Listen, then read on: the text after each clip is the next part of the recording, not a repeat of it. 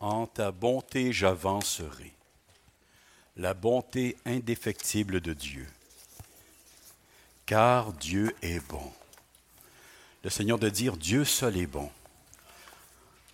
C'est son essence. Il ne peut pas être autre que bon. Et on ne peut expérimenter quelque bonté que si on est justement en communion avec lui. Si on reçoit sa vie.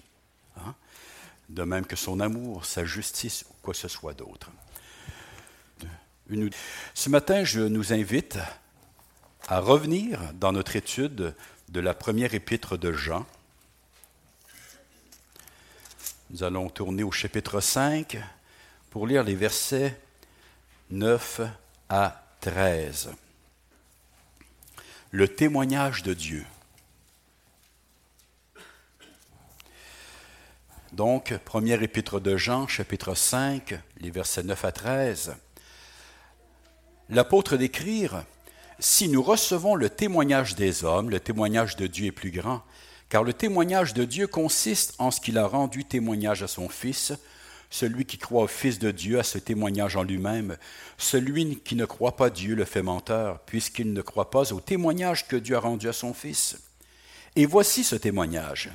C'est que Dieu nous a donné la vie éternelle et que cette vie est dans son Fils. Celui qui a le Fils a la vie, celui qui n'a pas le Fils de Dieu n'a pas la vie. Je vous ai écrit ces choses afin que vous sachiez que vous avez la vie éternelle, vous qui croyez au nom du Fils de Dieu. » Prions. Notre Dieu, notre Père, nous te prions ce matin encore une fois de bénir ta très sainte parole à nos cœurs. Parole que tu as toi-même inspirée, mot à mot, sans erreur possible, de façon infaillible, et que tu as préservée tout au cours des siècles, Seigneur, pour le salut des âmes, pour la préservation de ton Église.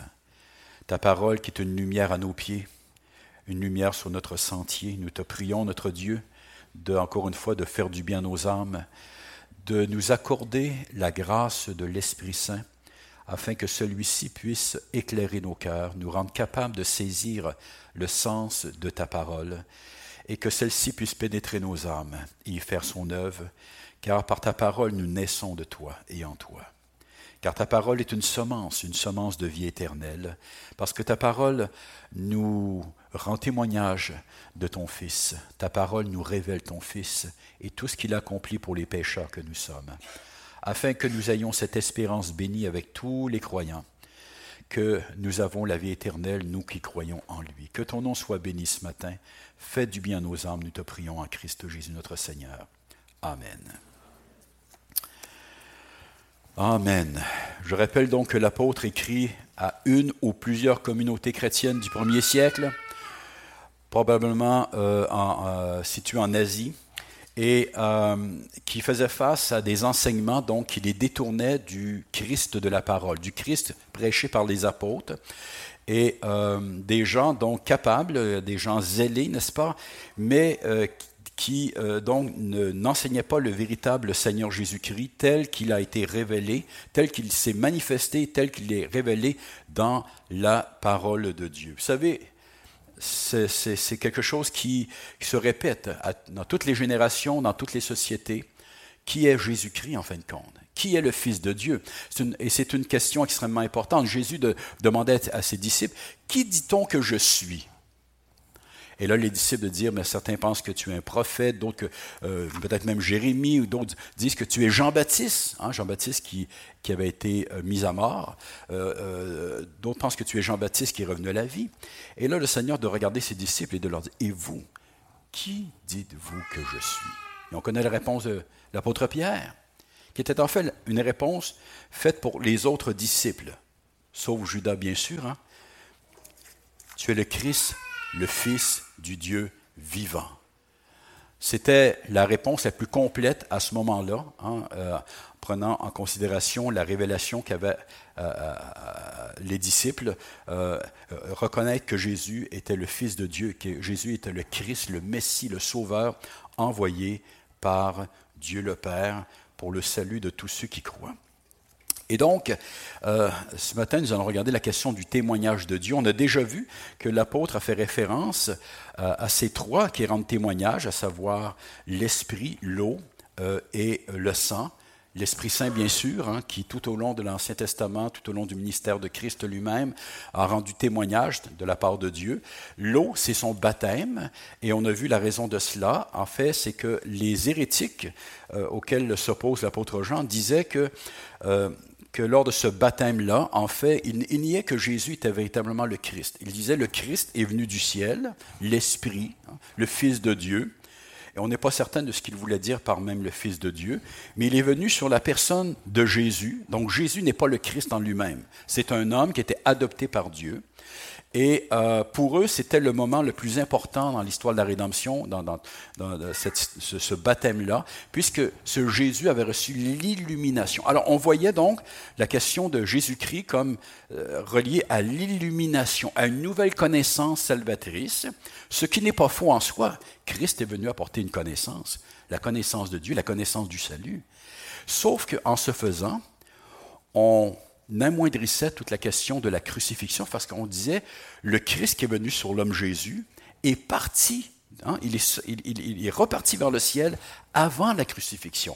Donc, on accordait un certain sens à la crucifixion de l'homme Jésus, mais bien sûr, il n'était pas mort pour les péchés, il n'était pas venu accomplir par la croix la rédemption, alors que le Christ prêché par l'apôtre Jean et en fait par tous les autres disciples du Seigneur, c'est le Christ crucifié. On se souviendra comment l'apôtre Paul a mis l'accent sur cette expression-là dans sa première épître adressée aux chrétiens de Corinthe, disant « Je n'ai pas eu autre chose à l'esprit que de vous prêcher Christ et Christ crucifié. » Et donc, on mettait l'accent sur l'illumination, sur une connaissance nouvelle qui vient nous émanciper, nous accorder soi-disant une plénitude, une communion avec Dieu, alors que l'apôtre de nous dire « Non, Christ est venu mourir pour nos péchés.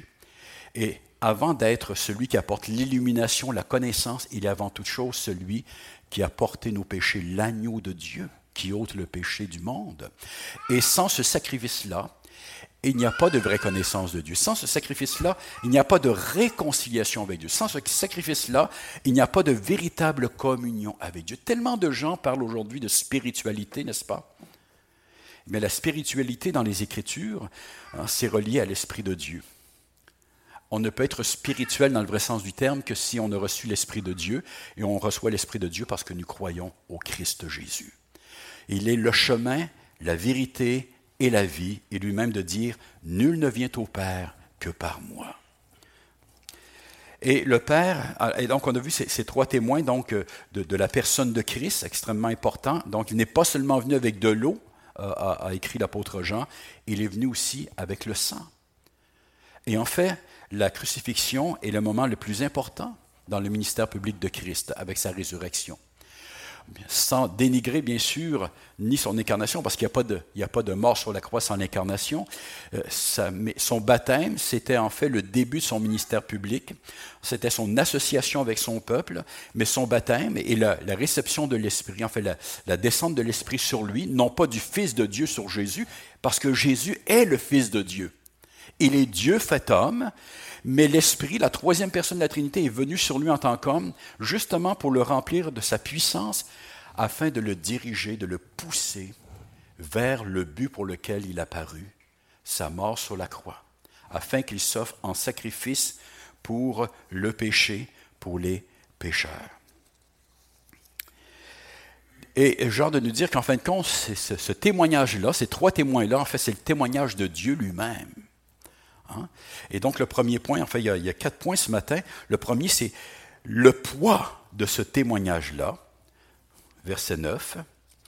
Deuxième point, c'est celui qui a le Fils, donc, a reçu le témoignage de Dieu, verset 10. Les versets 11 et 12, c'est en quoi consiste ce témoignage?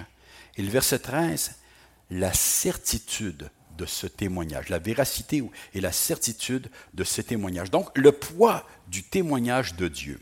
Si nous recevons le témoignage des hommes, le témoignage de Dieu est plus grand, car le témoignage de Dieu consiste en ce qu'il a rendu témoignage à son Fils. Donc, si nous recevons le témoignage des hommes, le témoignage de Dieu est plus grand. Il nous paraît tout à fait naturel de recevoir le témoignage d'un homme, d'une femme, si bien sûr il nous semble que cela est bien fondé, n'est-ce pas, qu'il y a des preuves à l'appui, hein, que tout cela est de bon sens, eh bien si cela est vrai des hommes, qu'en est-il de Dieu maintenant? Dieu dont il nous est dit dans sa parole qu'il ne peut mentir, Dieu qui est la vérité. Encore une fois, c'est non seulement qu'il détient la vérité, mais Dieu est dans son essence même la vérité. Il ne peut y avoir de mensonge. L'apôtre Jean l'a exprimé de façon un peu différente au tout début de son épître lorsqu'il nous a dit que Dieu est lumière et qu'il n'y a point en lui de ténèbres. Il n'y a rien de mauvais en Dieu. Dieu ne trompe personne. Dieu parle toujours selon la vérité, selon son cœur. Dieu est la vérité, Dieu est vérité. Et donc tout ce qui sort de la bouche de Dieu est nécessairement la vérité. Tout ce qui vient de Dieu est crédible et surpasse infiniment, bien sûr, le témoignage de sa créature. Si nous recevons le témoignage des hommes, le témoignage de Dieu est plus grand, et on pourrait même ajouter, est bien plus grand, infiniment plus grand, car le témoignage de Dieu consiste en ce qu'il a rendu témoignage à son Fils. Donc le témoignage dont il est question ici, c'est le témoignage que Dieu a rendu à son Fils. En fait, l'apôtre emploie ici le temps parfait qui indique témoignage qu'il a rendu par le passé et qu'il continue présentement au moment où Jean écrit. Et là, on peut ajouter même aujourd'hui même, témoignage qui persiste. Ce témoignage de Dieu consiste en ce qu'il a rendu témoignage à son Fils. Et il l'a fait de façon claire, sans ambiguïté, de façon extrêmement précise. Comment? Par sa parole et par son esprit.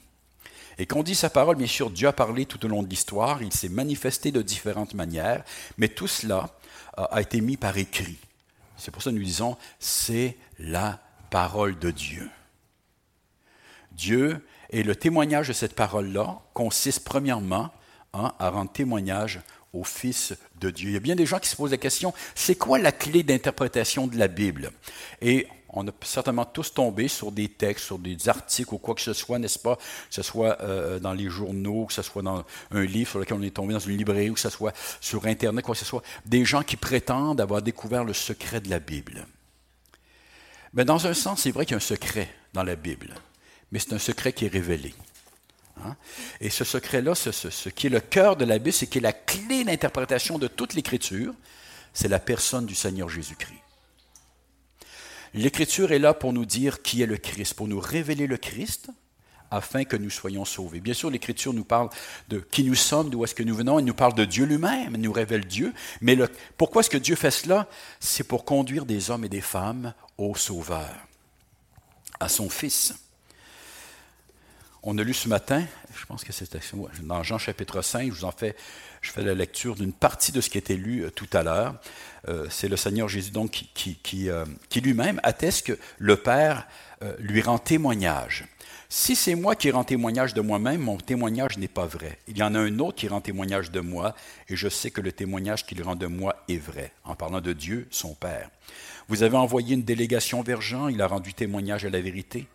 Pour moi, ce n'est pas d'un homme que je reçois le témoignage, mais je dis ceci, afin que vous soyez sauvés. C'est une question de salut.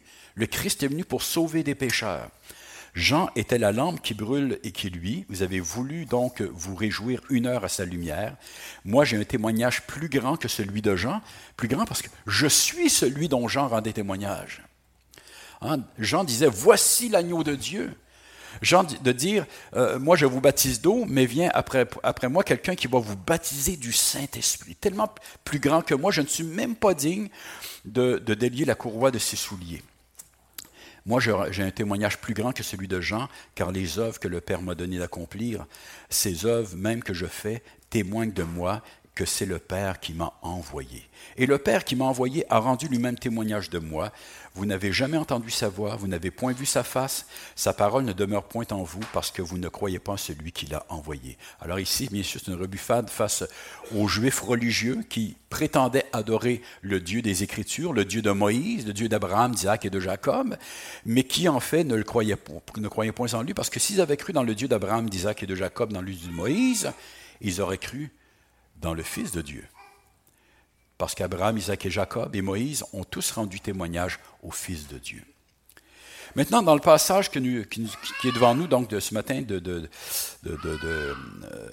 que Jean a écrit, celui-ci juste oppose de façon plus particulière, donc, au faux témoignage de ceux qu'il a même appelés des antéchrists. C'est grave de parler contre Dieu, c'est grave de déformer la vérité, c'est grave que de prendre des textes bibliques et de leur faire dire ce qu'ils ne veulent pas dire. C'est extrêmement grave. Hein? Et donc, Jean oppose donc ce faux Christ de ces enseignants frauduleux au message apostolique qui, lui, est revêtu de l'autorité divine. 1 Jean, chapitre 1, versets 1 à 3, je rappelle ce que l'apôtre Jean écrit dès le début donc, de son épître, ce qui était dès le commencement, ce que nous avons entendu, ce que nous avons vu de nos yeux, ce que nous avons contemplé, que nos mains ont touché concernant la parole de vie. Et la vie a été manifestée, nous l'avons vue, nous lui rendons témoignage.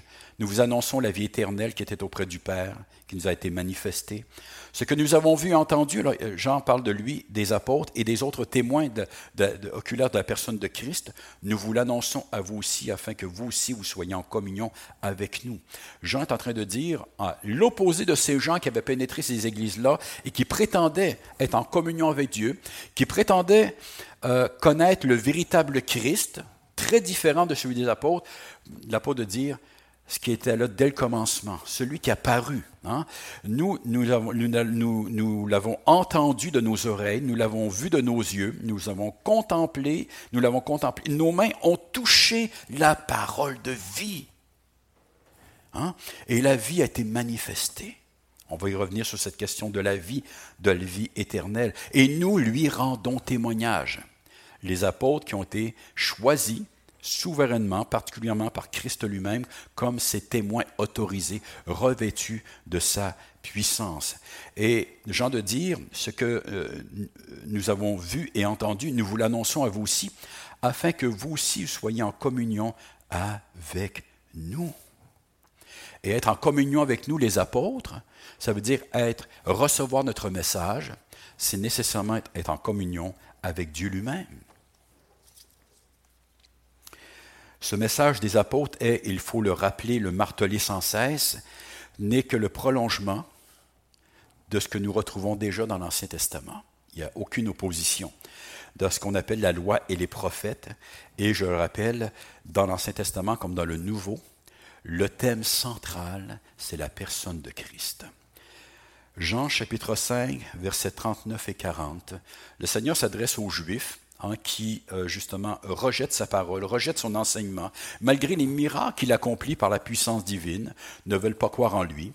Et là, il leur dit ceci, « Vous sondez les Écritures, parce que vous pensez avoir en elles la vie éternelle, mais ce sont elles qui rendent témoignage de moi. » Les mêmes mots sont employés. Hein?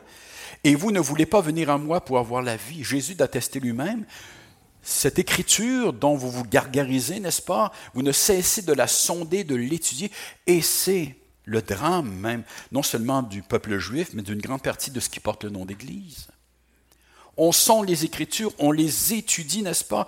On pense aller chercher une forme de sagesse, de connaissance extraordinaire, et on passe à côté du thème central, de son message. Et son message, c'est une personne unique. C'est le Sauveur, c'est le Seigneur Jésus-Christ, c'est le Fils de Dieu. Vous ne voulez pas venir à moi pour avoir la vie. Rappelons-nous, après sa résurrection, comment le Seigneur s'est adressé aux disciples qui se rendaient à Emmaüs, découragés, parce que pour eux, tout était terminé. Ils avaient vu leur Sauveur être crucifié, mis au tombeau. Alors, ils se rendaient dans la ville d'Emmaüs, rencontrer d'autres, les apôtres et d'autres disciples, complètement atterrés. Et le Seigneur vient à eux, ils ne l'ont pas reconnu sur le coup, mais il leur dit ceci. C'est dans Luc chapitre 24, les versets 25 à 27. « Ô homme sans intelligence », Christ formait ses disciples. On n'est pas habitué naturellement à croire en Dieu et en sa parole. Alors le Seigneur devait les redresser dans sa grâce, leur dit, malgré tout ce qu'ils avaient reçu comme enseignement, « Ô homme sans intelligence et dont le cœur est lent à croire tout ce qu'ont dit les prophètes. » Ne fallait-il pas que le Christ souffre ces choses et qu'il entre dans sa gloire? Et commençant par Moïse et par tous les prophètes, quand on dit commençant par Moïse, ça veut dire commençant par même le livre de la Genèse, parce que nous savons que les 5 premiers livres ont été écrits par Moïse, et commençant par Moïse et par tous les prophètes, c'est-à-dire tout l'Ancien Testament, il leur expliqua dans toutes les Écritures ce qui le concernait. Ne comprenant pas bien les Écritures, les disciples, bien sûr, étaient atterrés par la situation. Ça nous arrive souvent, n'est-ce pas?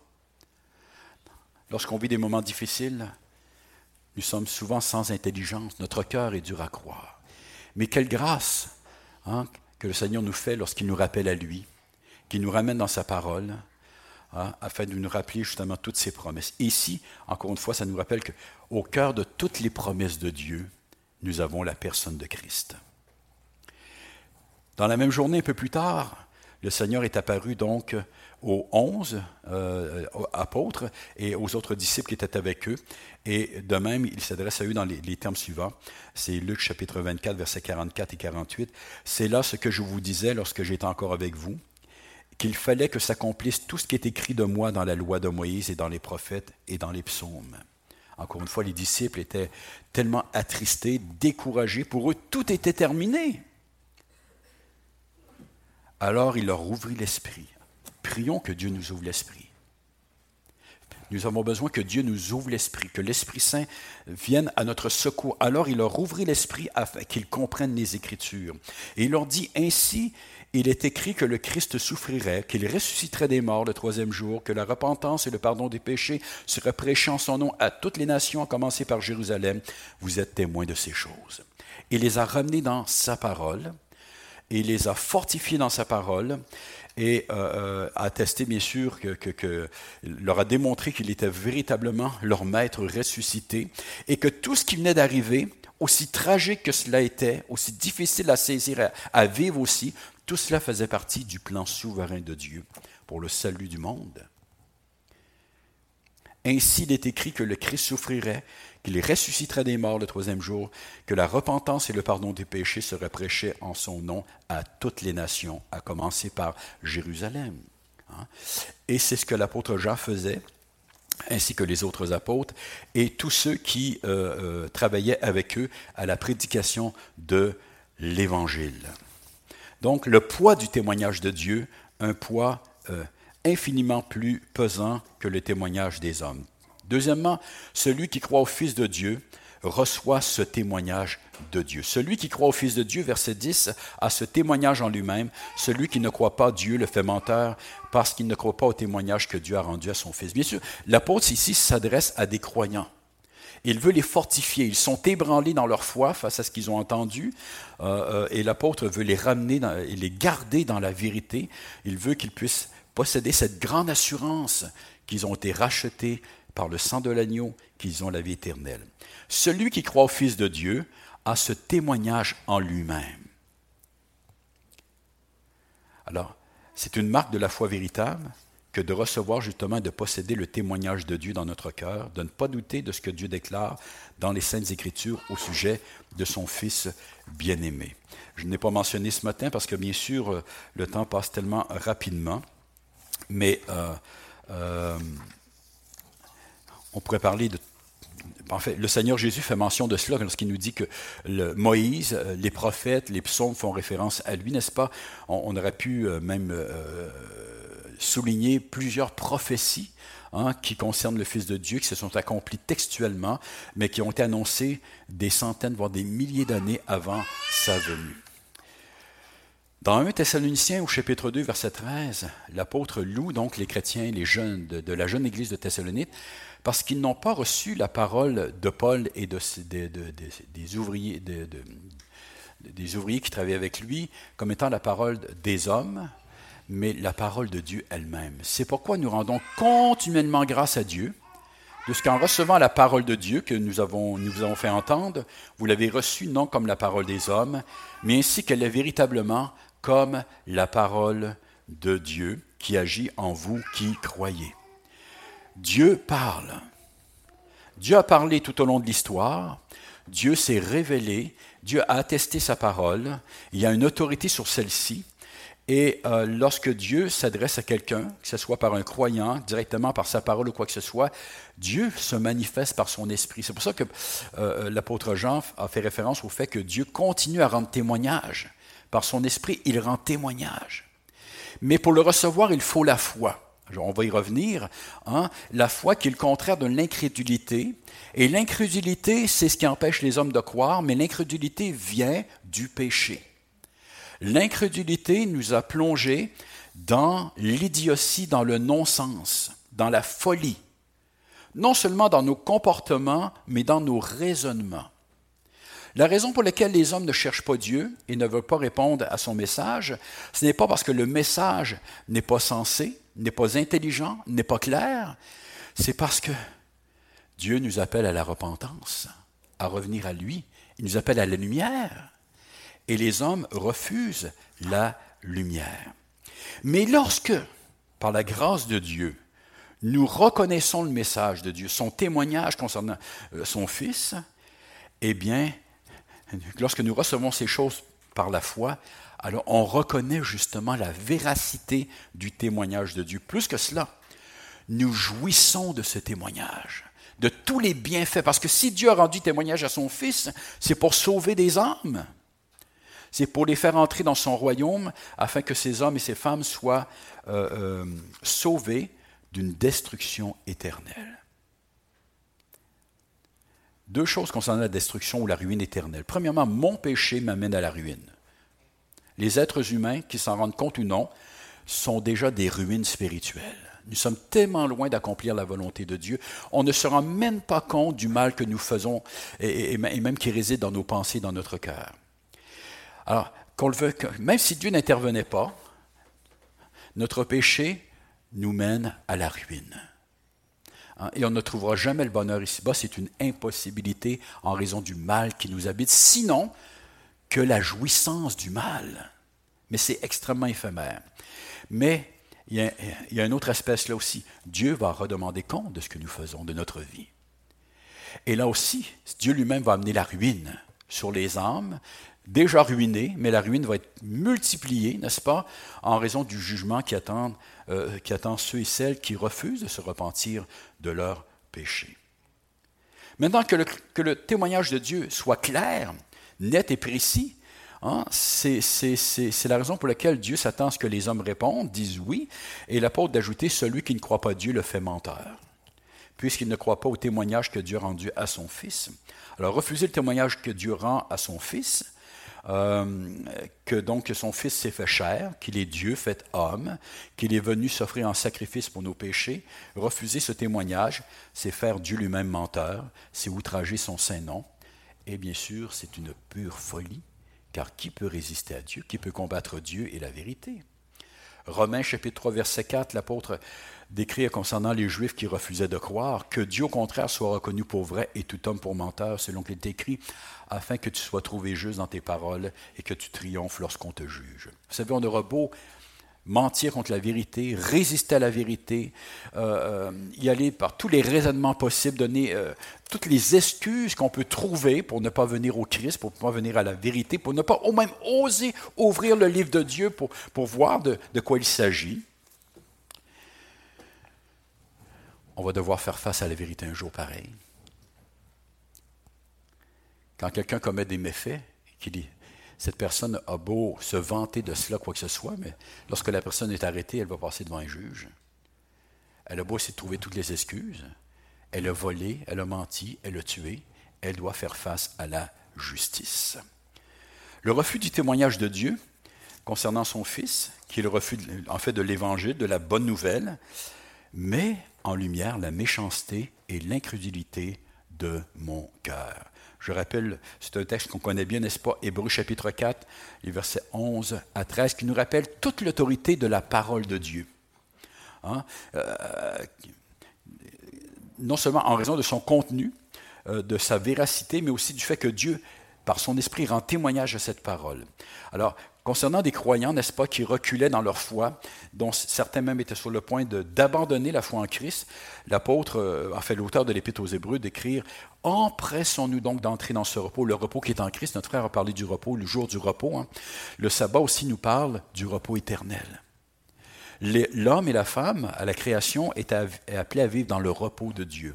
Le repos, ce n'est pas l'inaction. Mais c'est la joie, c'est la paix, c'est la communion avec Dieu, c'est vivre dans la justice, dans la sainteté, dans le bonheur éternel. Alors, on a perdu tout cela en raison du fait qu'on s'est détourné de Dieu. Mais Dieu nous offre à nouveau ce repos en Christ Jésus. Un repos qui commence ici-bas par la foi en lui, le fait qu'on ait pardonné nos péchés en Christ, qu'on reçoit la vie éternelle, et bien sûr du fait qu'on va être avec notre Dieu pour l'éternité. Empressons-nous donc d'entrer dans ce repos afin que personne ne tombe en donnant le même exemple de désobéissance. L'auteur ne dit pas « Ah, je comprends que vous doutiez ». Il leur dit « Vous ne pouvez pas abandonner le Sauveur, il n'y en a pas d'autre. Car la parole de Dieu est vivante, parce que Dieu est vivant, sa parole est vivante, elle est efficace, plus tranchante qu'une épée quelconque à deux tranchants, pénétrante jusqu'à partager âme et esprit, jointure et moelle, elle juge les sentiments et les pensées du cœur. Nulle créature n'est cachée devant lui, mais tout est nu et découvert aux yeux de celui à qui nous devons rendre compte. Dieu connaît nos cœurs. Dieu connaît les motivations de nos cœurs. Dieu sait ce qui se passe en nous. Et sa parole est là justement pour mettre ces choses en lumière. Et alors, ce que l'auteur nous dit ici, c'est que si quelqu'un abandonne le Christ ou refuse de recevoir le Christ, il y a une raison à cela. La raison, la Bible met le doigt là-dessus.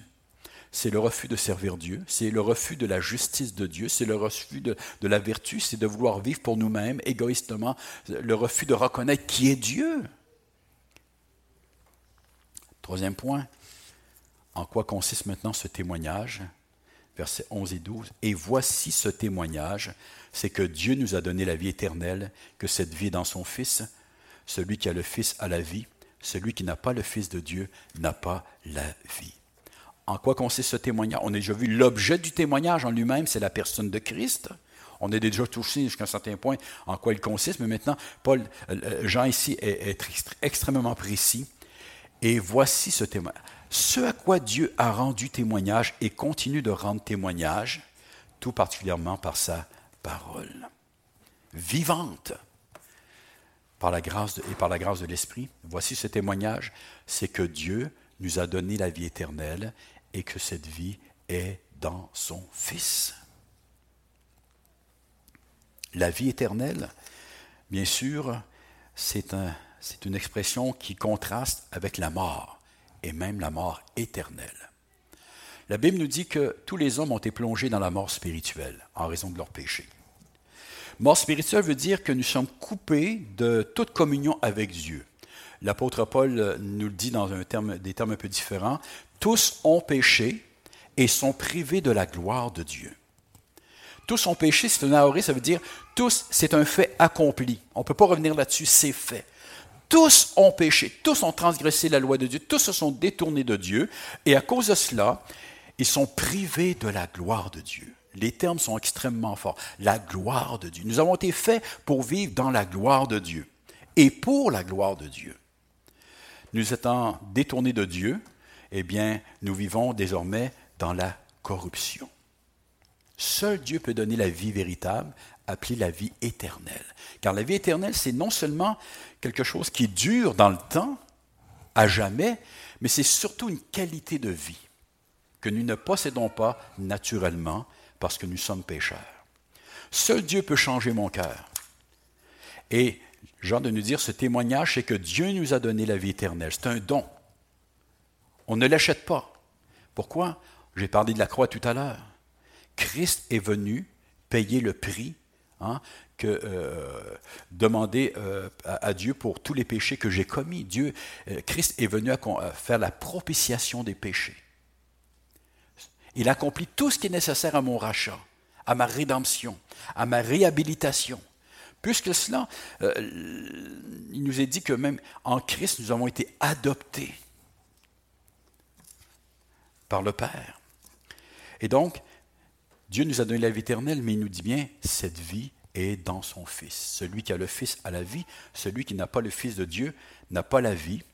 Mais, à d'autres endroits, ça nous dit, mais la colère de Dieu demeure sur lui. Et donc, ce que Jean est en train de nous dire, c'est que non seulement que de rejeter le témoignage de Dieu, c'est de dire que Dieu est menteur, mais rejeter le témoignage de Dieu, c'est rejeter le don qu'il nous fait, le cadeau d'une valeur infinie.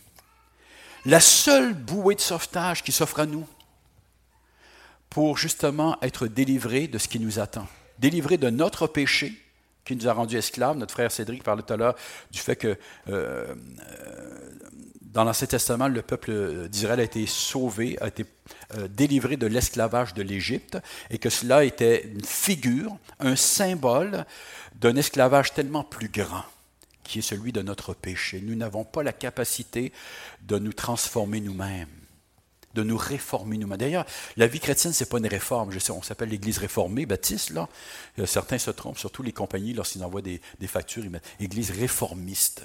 Ça fait un peu bizarre, hein? École de réforme un peu, mais ça n'a pas rapport avec cela, le mot réformé. Hein? Mais on ne se réforme pas dans nos vies lorsqu'on vient à Dieu.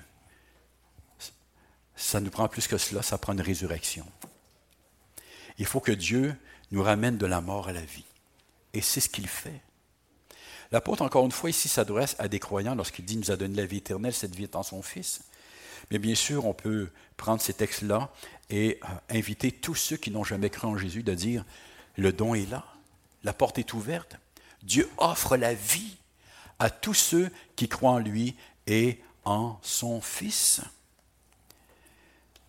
En nous mettant en garde, bien sûr, que de résister à cela, comme le faisaient ces faux enseignants, n'est-ce pas, qui sévissaient dans les églises, qui cherchaient à détourner les croyants de la vérité.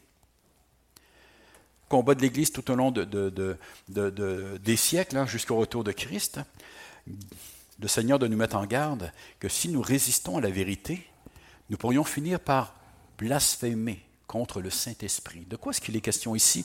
Rapidement, on sait que dans les évangiles, on voit qu'à un moment donné, les chefs religieux qui résistaient à la personne de Jésus, en fait, beaucoup d'entre eux avaient été convaincus. Hein. Ils savaient, mais ils ne voulaient pas. Alors, on trouvait donc toutes sortes de raisons pour s'opposer à lui. À un moment donné, on a dit, il chasse les démons par le démon lui-même. Il est possédé par Belzébul, le Fils de Dieu. Là, Jésus les a mis en garde. Il leur a dit, c'est dans Marc chapitre 3, versets 28 et 29, « Je vous le dis en vérité, tous les péchés seront pardonnés aux fils des hommes, et les blasphèmes qu'ils auront proférés, ça bien sûr, s'ils croient en Jésus, s'ils croient en moi, tout péché peut être pardonné. Parce que la mort de Christ sur la croix est suffisante pour me laver de tous mes péchés, passé, présent et futur. Et amen pour cela. Car si le Fils de Dieu n'était pas mort pour tous mes péchés, je n'aurais aucune espérance. Et c'est vraiment de dire ici que nous n'avons rien à ajouter. Le salut, ce n'est pas de chercher à compléter l'œuvre du Christ en disant « Oh, Christ est mort pour moi ». Ça, c'est des erreurs qui sont entrées dans l'Église assez rapidement où on disait « Bon, le Christ est mort pour nous ». Lorsqu'on se fait baptiser, d'ailleurs, il nous remet tous nos péchés, mais après cela, il faut faire quelque chose. Hein. Il faut coopérer à ce salut. Il faut faire des bonnes œuvres pour rester dans les bonnes dispositions de Dieu. Ce n'est pas l'Évangile du tout. Premièrement, le baptême ne sauve personne. Le baptême est un témoignage au salut qui a pénétré ma vie. Deuxièmement, Christ a tout accompli du début jusqu'à la fin. Si je sers Dieu, ce n'est pas parce que j'espère être sauvé, si j'en fais assez, parce que je dois compléter l'œuvre du Christ, je dois faire des bonnes œuvres. Et vous savez, cette pensée-là, elle est non seulement dans une partie de l'Église chrétienne, mais en fait, c'est la pensée de tous ceux qui sont en dehors de Dieu, même des athées. Même, on va entendre des athées parfois dire « J'ai rien fait de mauvais pour mériter ça ». Ah, on croit donc qu'il y a une espèce de karma, quelque chose à quelque part, n'est-ce pas? Il y a un mérite à quelque part. Mais ces gens-là disent, je ne suis pas aussi mauvais que cela, hein? Pourquoi est-ce que ça m'arrive? Mais en fait, le salut, ce n'est pas pour acquérir le salut. Justement, le salut, c'est de le recevoir du début jusqu'à la fin. Et si je sers Dieu maintenant, ce n'est pas dans l'espérance d'être sauvé, c'est parce que je suis sauvé. Tout est accompli, le ciel m'est ouvert, j'ai la vie éternelle. Mais il faut venir à lui. Et nous avons un avertissement de ne pas résister à la voix de Dieu, à la voix du Saint-Esprit. Parce qu'accepter le témoignage de Dieu, qu'il rend à son Fils, n'est pas une option, mais une obligation pour tout être humain. Tous ceux qui entendent l'appel, de passer de la mort à la vie, des ténèbres à la lumière, d'une vie de péché à la sainteté. Celui qui a le Fils a la vie, celui qui n'a pas le Fils de Dieu n'a pas la vie. C'est clair, hein? Il n'y a pas d'entre-deux ici, il n'y a pas de zone grise, il n'y a pas de peut-être. Si quelqu'un a le Fils, si quelqu'un a cru réellement dans le Fils, s'est approprié le Fils de Dieu, mort pour lui, pour ses péchés, ressuscité pour sa justification, si quelqu'un vraiment est venu au pied du Seigneur en disant « Je reconnais que je suis un pauvre pécheur, je me repens de mes péchés, désormais Seigneur Jésus, je veux te suivre, pardonne-moi, sauve-moi, lave-moi de mes péchés », l'apôtre Jean écrit sous l'inspiration de l'Esprit, c'est le témoignage de Dieu lui-même. Celui qui a le Fils a la vie. Vous savez ce que ça veut dire? Ça veut dire que la vie éternelle, c'est quelque chose qu'on va recevoir dans toute sa plénitude lorsque Christ va revenir. Mais que nous l'avons déjà, au moment où nous croyons, nous avons cette vie. Celui qui n'a pas le Fils de Dieu, cependant, n'a pas la vie. Et en fait, on a ici un résumé, en fait, à peu près la même chose que ce que Jean écrit dans son évangile. En fait, c'est une parole de Jésus lui-même, lorsqu'il a dit « Car Dieu a tant aimé le monde qu'il a donné son Fils unique, afin que quiconque croit en lui ne périsse point, mais qu'il ait la vie éternelle. » Dieu, en effet, n'a pas envoyé son Fils dans le monde pour qu'il juge le monde, mais pour que le monde soit sauvé par lui. Celui qui croit en lui n'est point jugé, mais celui qui ne croit pas est déjà jugé, parce qu'il n'a pas cru au nom du Fils unique de Dieu.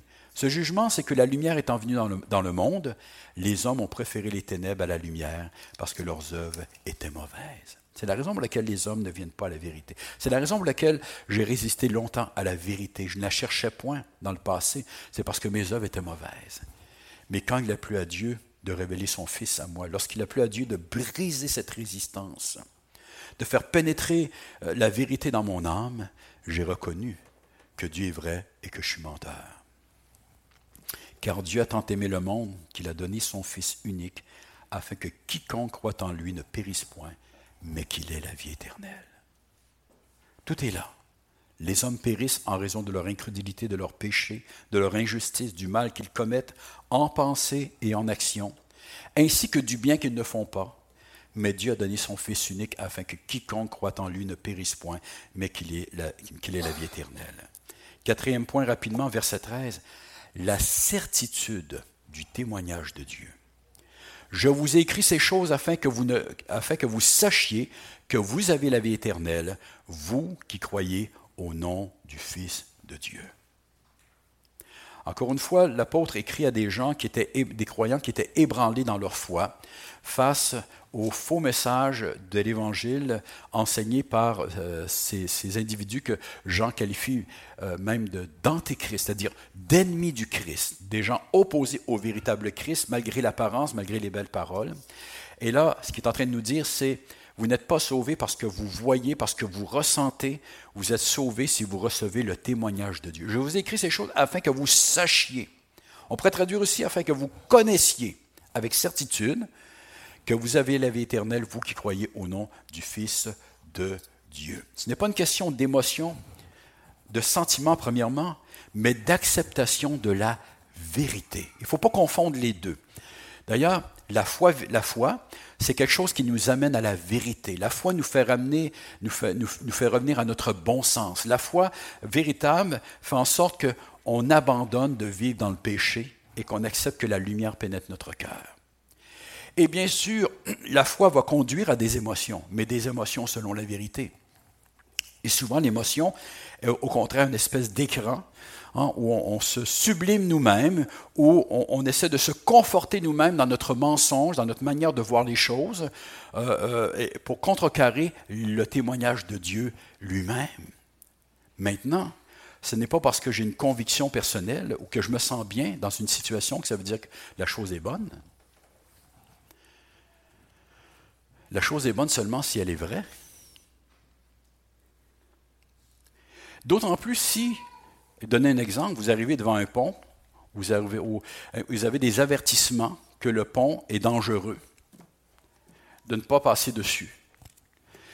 Mais il y a des gens autour de vous qui vous disent, voyons, j'ai passé moi aujourd'hui, je passe toute la semaine là-dessus, il n'y a aucun danger. Et vous décidez de croire ces gens-là au lieu de croire ce qui est écrit. parce qu'il vous semble solide, le pont. Et puis après, vous écrasez dans l'eau. C'est un peu la même chose. Nous avons le témoignage de Dieu, nous avons la véracité du témoignage de Dieu, et nous avons ce que nous pensons, ce que les hommes peuvent nous dire. Mais le témoignage de Dieu est plus grand que celui des hommes. Ce n'est pas ce que je ressens qui compte, c'est est-ce que c'est vrai? Je peux me sentir en bonne santé aujourd'hui, je vais voir mon médecin demain, il me dit, il vous reste 6 mois à vivre. Je peux me sentir très, très malade, je peux être hypochondriaque. Je vais voir le médecin me dit, vous en avez encore pour 50 ans, si tout va bien. Ce n'est pas ce que je ressens qui compte, c'est la véracité. Qu'est-ce que Dieu dit? Le témoignage de Dieu. Et toutes ces choses que Jean écrit dans cette épître-là visent une chose, que ceux qui mettent leur foi dans le Fils de Dieu puissent savoir avec certitude qu'ils ont la vie éternelle. Et qu'à partir de là, ils puissent justement se consacrer corps et âme à ce Sauveur. Vivre pour Dieu, après avoir vécu un X nombre de temps, n'est-ce pas, sans Dieu, avoir accompli leur propre volonté, avoir vécu dans le péché. Maintenant, ils doivent se consacrer à Dieu, quel que soit le prix que cela va représenter. Parce que bien sûr, de décider de se tourner vers Dieu, de se repentir de nos péchés. Le mot repentance, métanoïa, qui veut dire un changement intérieur extrêmement profond dans toute notre manière de penser, de réfléchir.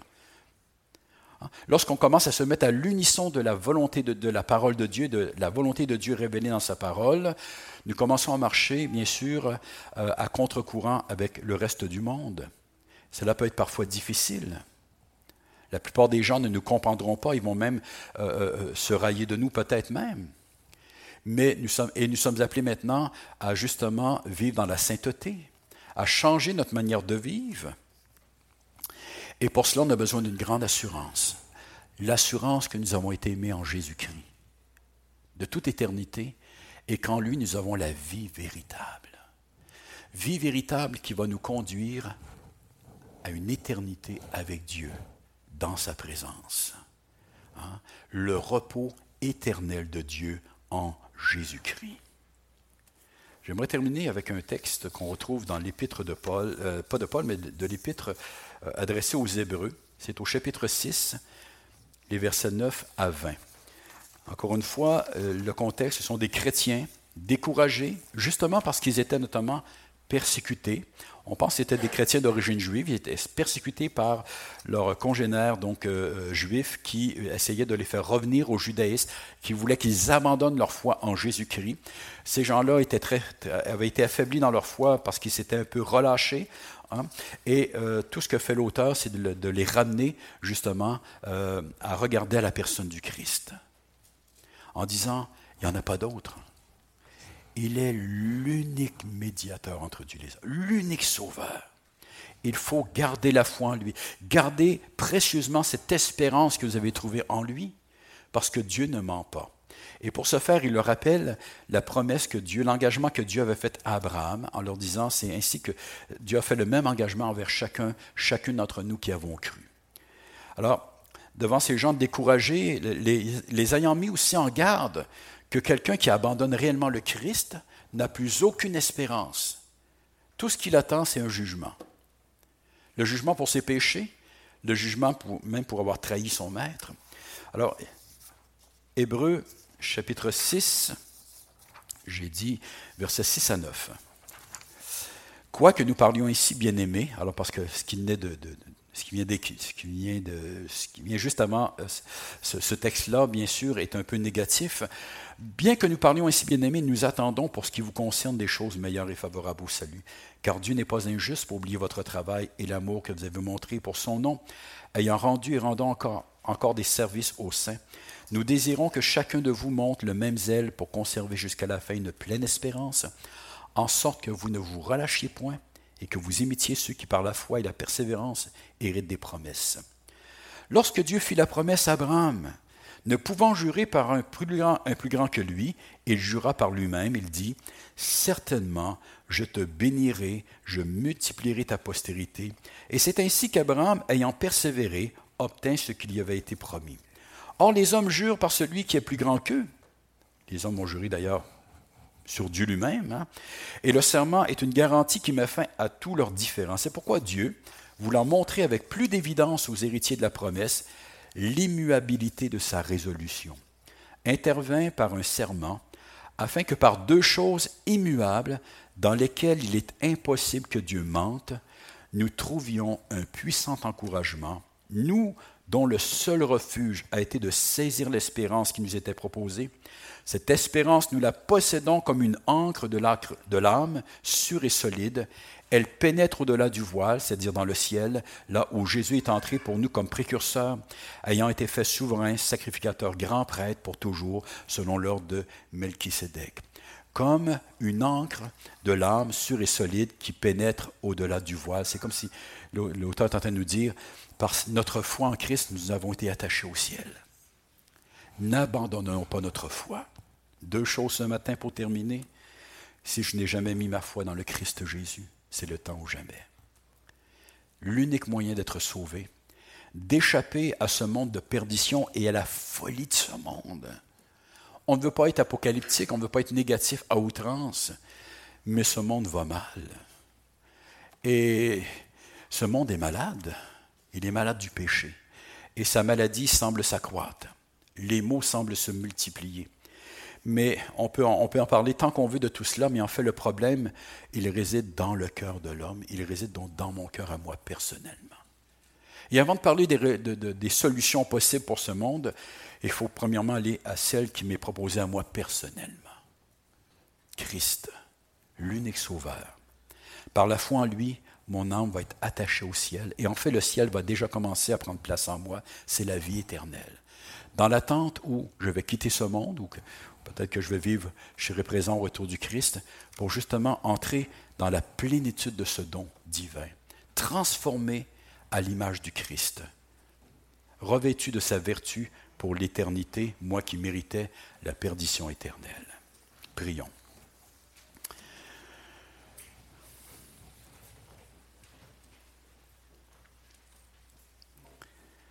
Notre Dieu, notre Père, nous voulons te bénir pour ta parole, pleine de grâce et de vérité. Une parole qui peut nous paraître dure à bien des égards, Seigneur, mais une parole pleine de bon sens, car elle met le doigt sur mon problème numéro un.